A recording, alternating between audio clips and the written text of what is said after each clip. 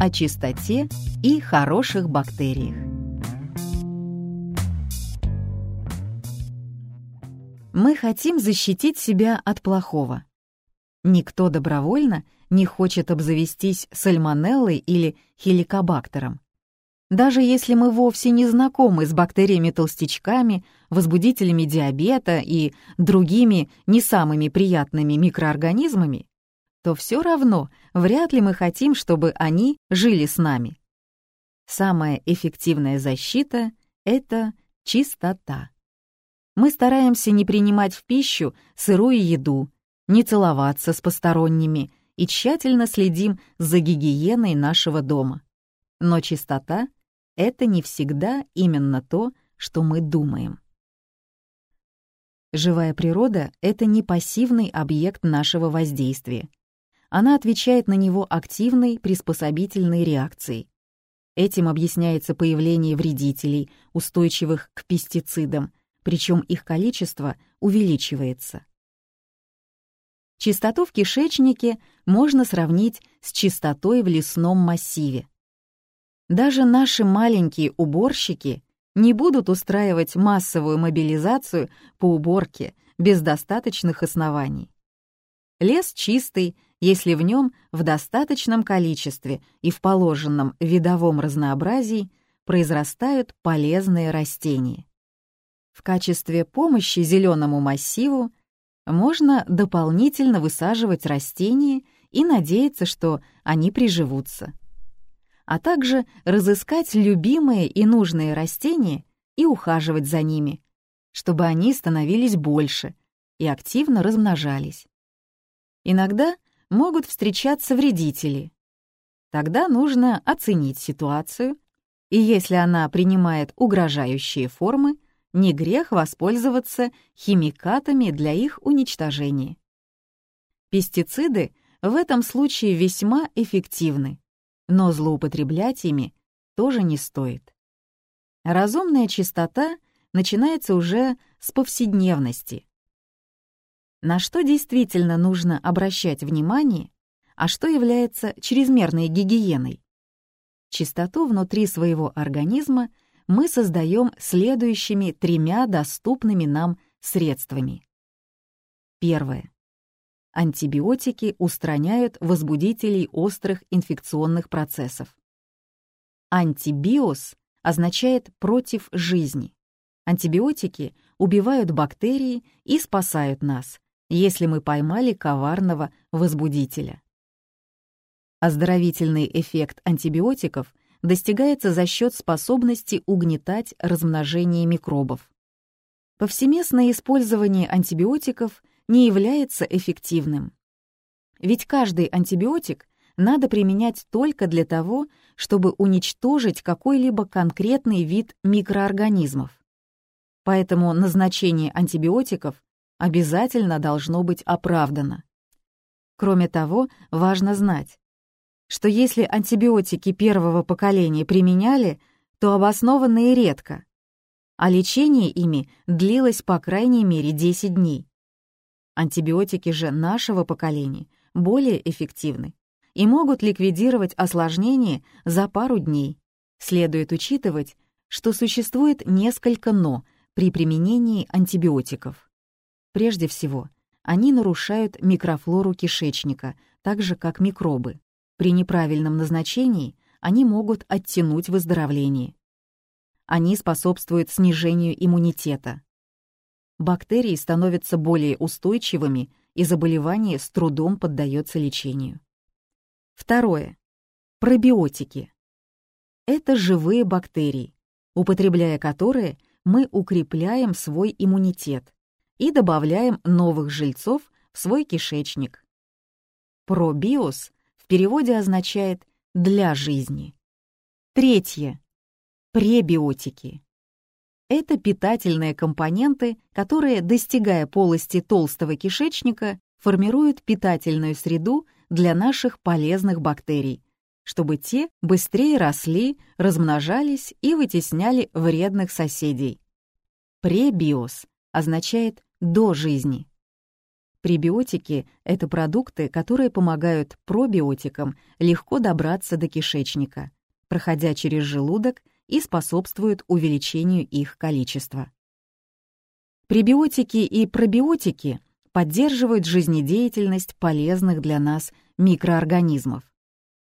Состав пищи, содержащий пробиотики и пребиотики, обеспечивает полезным бактериям хорошие условия для процветания и размножения, даже без приема специальных дополнительных добавок. А это способствует улучшению вашего здоровья, хорошему настроению и долголетию. Чистота в повседневности. Чистота восхищает, и ее ощущение начинается с головы. Мятная конфета освежает дыхание, вымытые стекла безукоризненно прозрачные, радуют глаз. А принять перед сном душ и отправиться в чистую постель — это просто божественно. Нам нравится запах и вид чистоты. Нам нравится дотрагиваться до чистых отполированных поверхностей. Мы расслабляемся от осознания того, что наше помещение вымыто дезинфицирующими средствами, и мы защищены от возможной агрессии со стороны болезнетворных бактерий.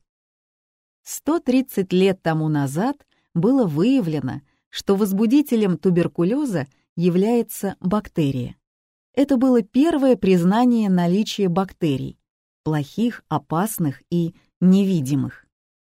Вскоре в Европе появилось правило изолировать больных, чтобы предотвратить распространение возбудителей. В школах запрещалось плеваться, прикасаться друг к другу, и коммунизм в отношении полотенец был отменен. Эти правила, возможно, покажутся сегодня забавными, но они перевернули общественный уклад. А плеваться и по сей день признак дурного тона. Полотенца и зубные щетки используются индивидуально. И мы уважаем и соблюдаем личное пространство друг друга, в отличие от представителей многих других культур. Противостоять смертельно опасным возбудителям, казалось бы, очень просто, ведь для этого нужно просто перестать плеваться. Это правило было прочно укоренено в сознании, но подразумевалось, что это не средство излечения, а средство защиты остальных окружающих. Правило передавалось из поколения в поколение. И сегодня мы говорим своим детям, что плеваться просто некрасиво. Было признано, что необходимо соблюдать чистоту. Были предприняты попытки привнести порядок в полную хаоса жизнь. Например, одно время слоганом «Хенкель» немецкая химическая компания, производящая чистящие и моющие средства, косметику и средства личной гигиены, разрабатывающая технологии склеивания. Было: грязь — это материя в неподобающем месте. Давным-давно прием ванны считался прерогативой лишь состоятельных людей. В начале 20-го столетия один немецкий доктор выдвинул лозунг «Каждому немцу еженедельная ванна». В этот период масштабные кампании по улучшению здоровья проводились на предприятиях, которые бесплатно предоставляли помывочные помещения своим сотрудникам и выдавали бесплатно мыло и полотенца. И только в 1950 году среди населения начало укореняться правило о еженедельном приеме ванны.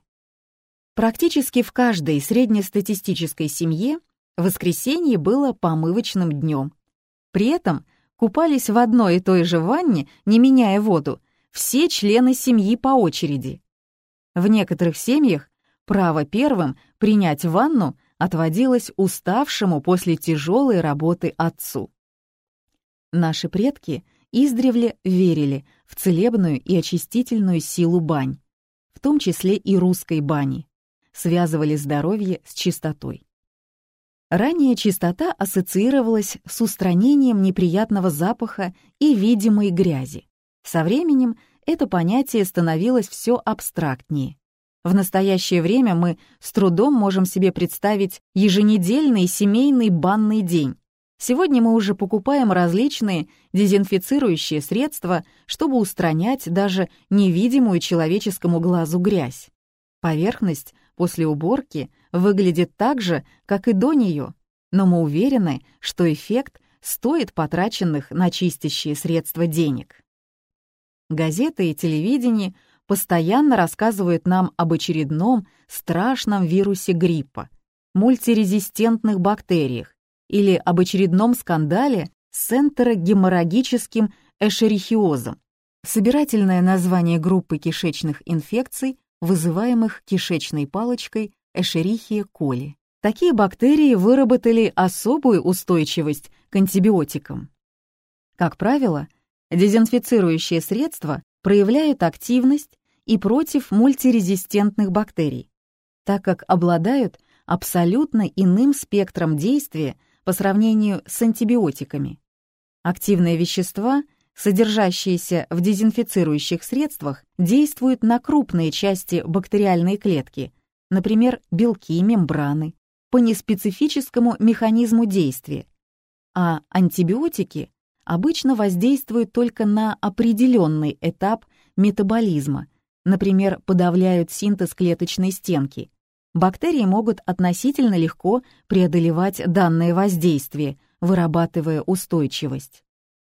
Однако приспособиться к неспецифическому химическому влиянию дезинфицирующих средств бактерии не могут. Невидимые источники опасности, от которых мы постоянно хотим защититься, повсюду. Кто-то воздерживается от употребления в пищу листьев салата в период разгула кишечной палочки. Кто-то забивает в поисковик «дезинфекция всего тела». Чувствуя угрозу, люди ведут себя по-разному. Поставить под сомнение наличие поводов для страха было бы самым простым делом. Но все-таки стоит понять, что порождает наши страхи. Так ли необходимо стремиться к тотальной гигиене? При паническом страхе подцепить какую-нибудь гадость люди стремятся все вымыть и все уничтожить. При этом мы точно не знаем, что именно, но подразумеваем самое плохое. В результате мы вымываем действительно все. И хорошее, и плохое. Такой вид чистоты не совсем то, что нам нужно. Чем выше санитарные стандарты в стране, тем выше частота аллергий и аутоиммунных заболеваний у населения. Чем стерильнее каждая индивидуальная квартира, тем вероятней развитие аллергии и аутоиммунных заболеваний в пределах семейства. 30 лет назад аллергия на тот или иной аллерген регистрировалась у каждого 10-го, сегодня у каждого 3-го. Но частота диагностируемых инфекций не снизилась. Излишняя щепетильность в вопросах чистоты может сыграть против вас. Умная гигиена, о которой я хочу рассказать, это нечто другое. Результаты исследований природы бактерий дают основу для новых представлений о чистоте. При этом речь не идет об уничтожении всего опасного. Более 95% бактерий этой планеты не представляют для человека никакой опасности. Более того, многие из них нам даже помогают.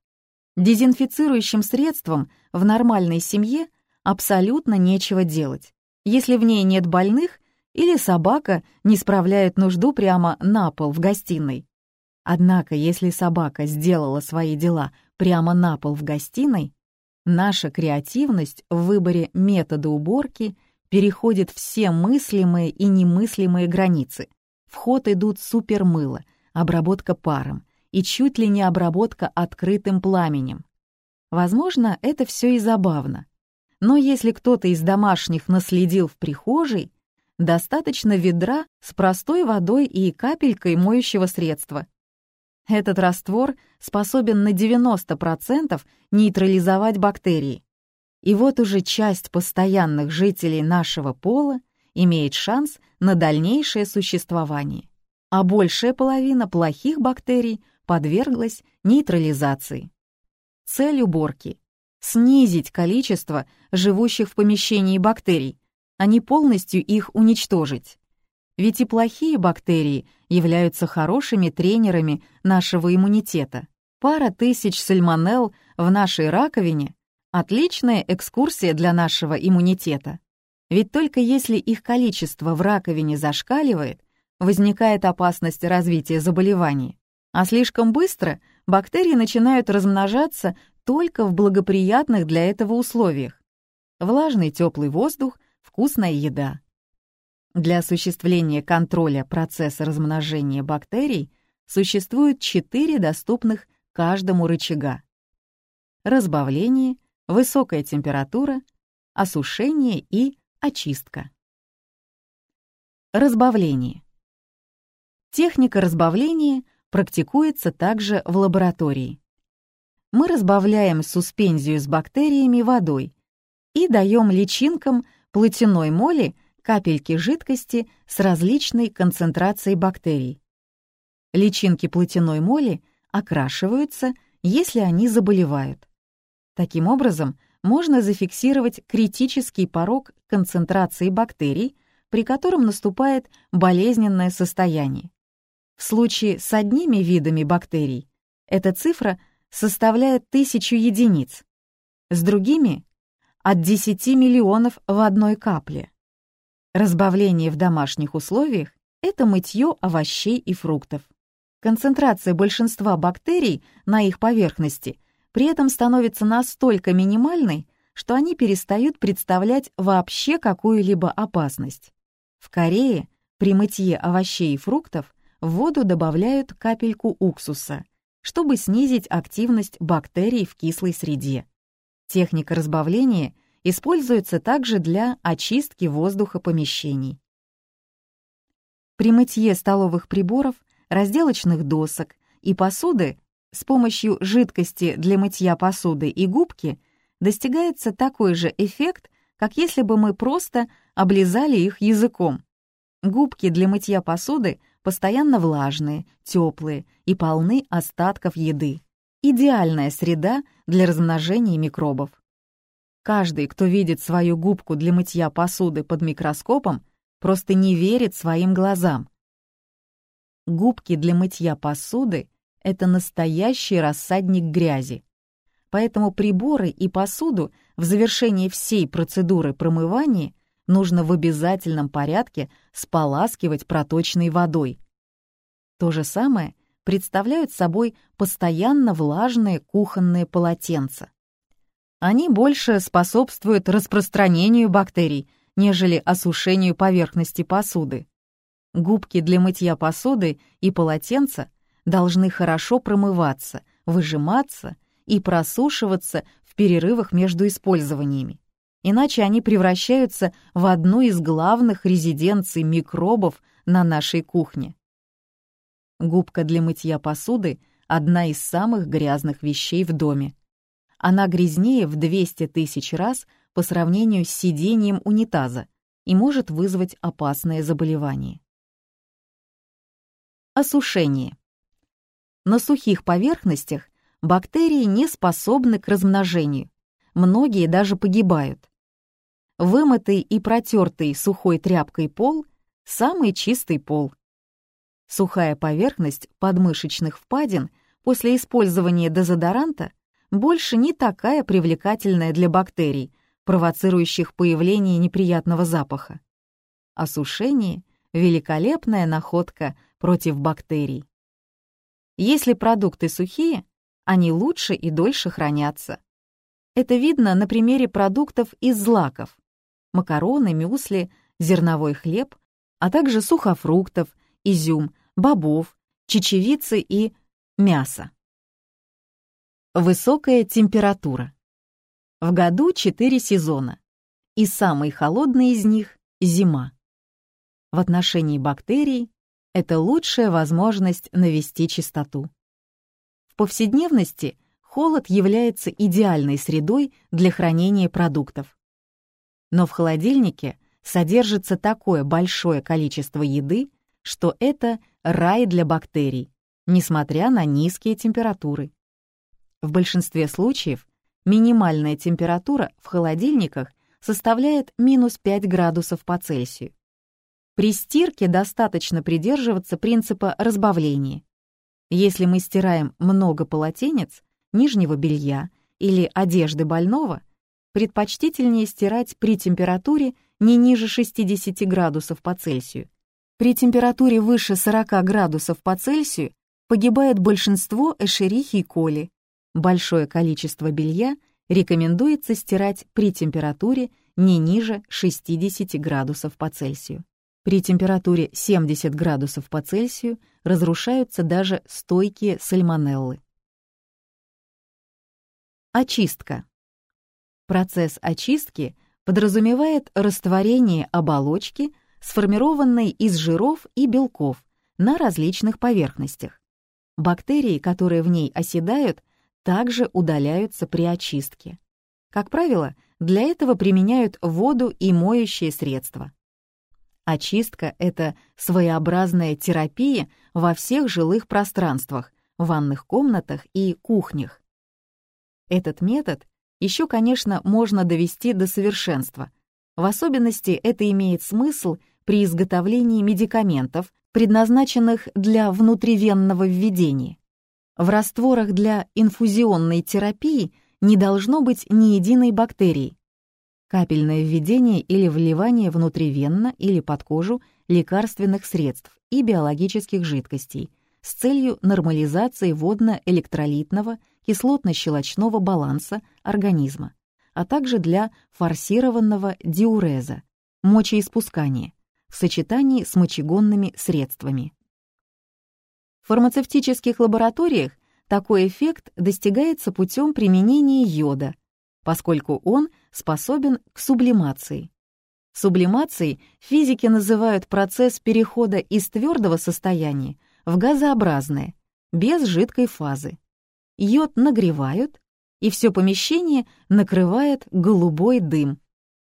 Все это напоминает эффект работы парового пылесоса, но в случае с йодом процесс на этом не заканчивается. Йод способен вернуться в свое предыдущее состояние. В воздушной среде помещения он охлаждается, и пар снова превращается в твердые кристаллы. Распространенные до этого в воздухе кристаллы распределяются по всем поверхностям. При этом они захватывают бактерии, которые падают на пол, закованные в кристаллы. Работники входят в помещение через несколько систем воздушной очистки и дезинфекции, надевают стерильную одежду и выметают кристаллы вместе с закованными в них бактериями. Такой же принцип можно наблюдать, когда мы мажем руки кремом. Мы заковываем микробы в жировой слой, который их плотно удерживает. При последующем мытье рук вместе с жировой пленкой мы смываем и бактерии, но наша кожа также способна образовывать собственную жировую оболочку. Чтобы ее смыть, достаточно воды без мыла.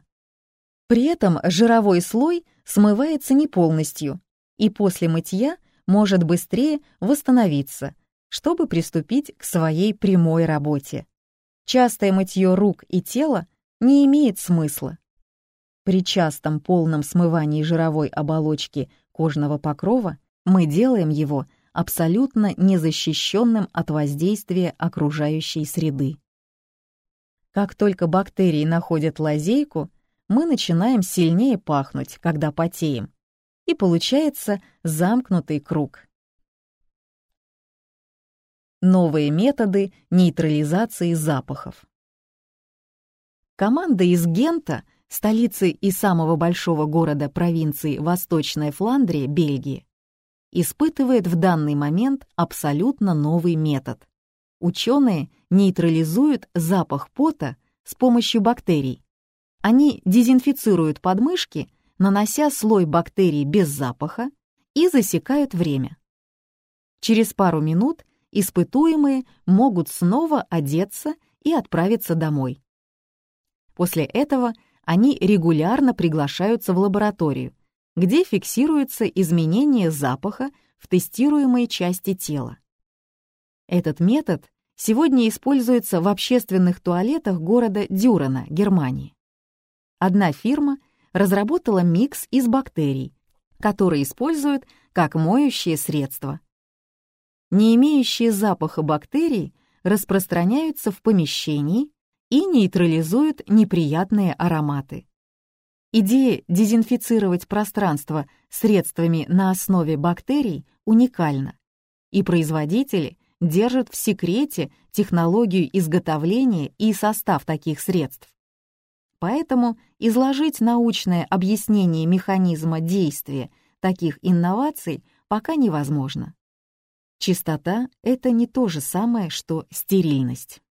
Эта новая концепция как нельзя лучше отражает тезис: чистота не означает уничтожение бактерий.